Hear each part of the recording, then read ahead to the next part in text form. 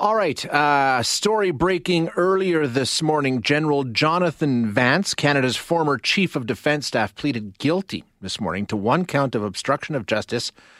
It was all as a result of an investigation that was launched after Global News reports came out last year saying that he'd had an inappropriate relationship with a subordinate and on and on it went from there. So to get the details on what happened and how we got to this point, we're joined now by Amanda Connolly, who is a reporter with Global News and has been on this story pretty much right from day one. Amanda, thanks so much for joining us. Appreciate your time.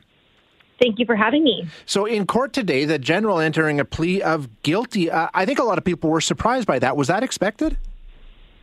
I think that this certainly was a surprise for many. Of course, this comes, as you mentioned there, after a significant investigation, a significant kind of national reckoning going on here for the military as a whole, following the reports by Global News back in February of last year into allegations made against Vance by two female subordinates who alleged inappropriate behavior by him. So certainly this is going to be very significant, but also for Vance himself. He has been largely not offering much in the way of public comment throughout this.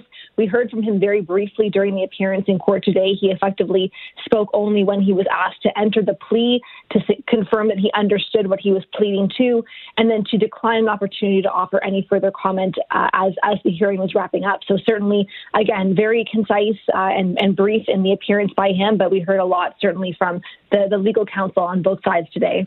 And the specifics of his charge, Amanda, basically trying to, I guess, counsel a witness, for lack of a better term, talking to one of the people involved and saying, hey, let's get our stories straight and make sure that we're on the same page here, right?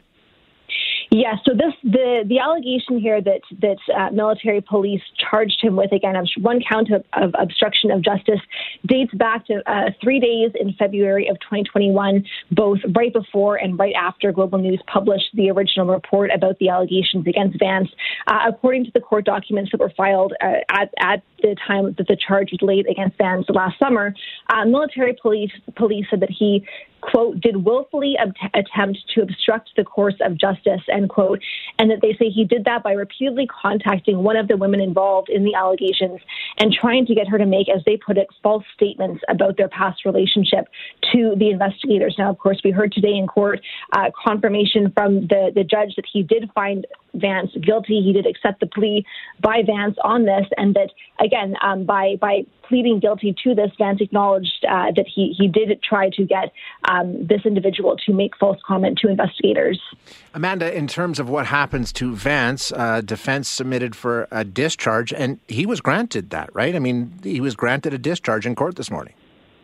Yeah, correct. So this again, it's a conditional discharge, and so we heard this request from the defense counsel for Vance. It was agreed to by the Crown prosecutor, even as they were, the Crown kind of took pains to emphasize here the acknowledgement of guilt, kind of the fact that, as they were saying, Vance, in his words and in the words of the Crown prosecutor, is not the victim here, but really as well emphasizing that not only was the Crown agreeing to the request for a conditional discharge, but Brennan herself, Kelly Brennan, one of the women who had come forward and identified herself as one of the women behind the original allegations, was herself expressing support for this conditional discharge. And so what that means effectively is that Vance will not have a criminal record. Again, criminal records come with a variety of consequences in terms of future employment and travel and things like that.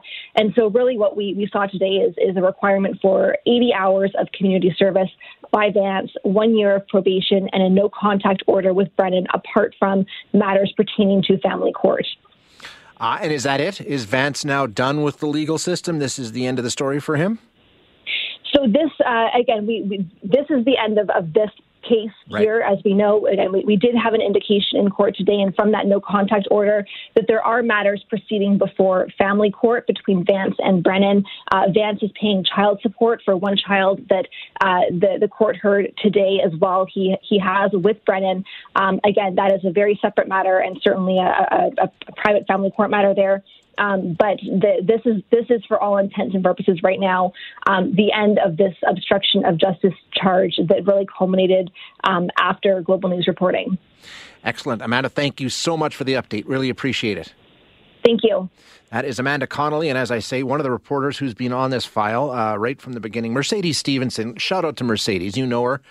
She's the host of the West Block. And really, it was her reporting that led to all of this and has just spun into the entire, as Amanda said, a reckoning, really, for the Canadian Armed Forces, a problem that goes back many, many years, has been talked about. There's been reports done. There's been investigations, and it's never really gotten anywhere. But perhaps now we're seeing more action being done, more changes being done, people actually being hauled into court. So kudos to Mercedes for sort of digging into this. I mean, that's the goal of any reporter, actually affecting change for the better is sort of the goal. So, not to toot our own horn, but hey, Global had a big hand in this.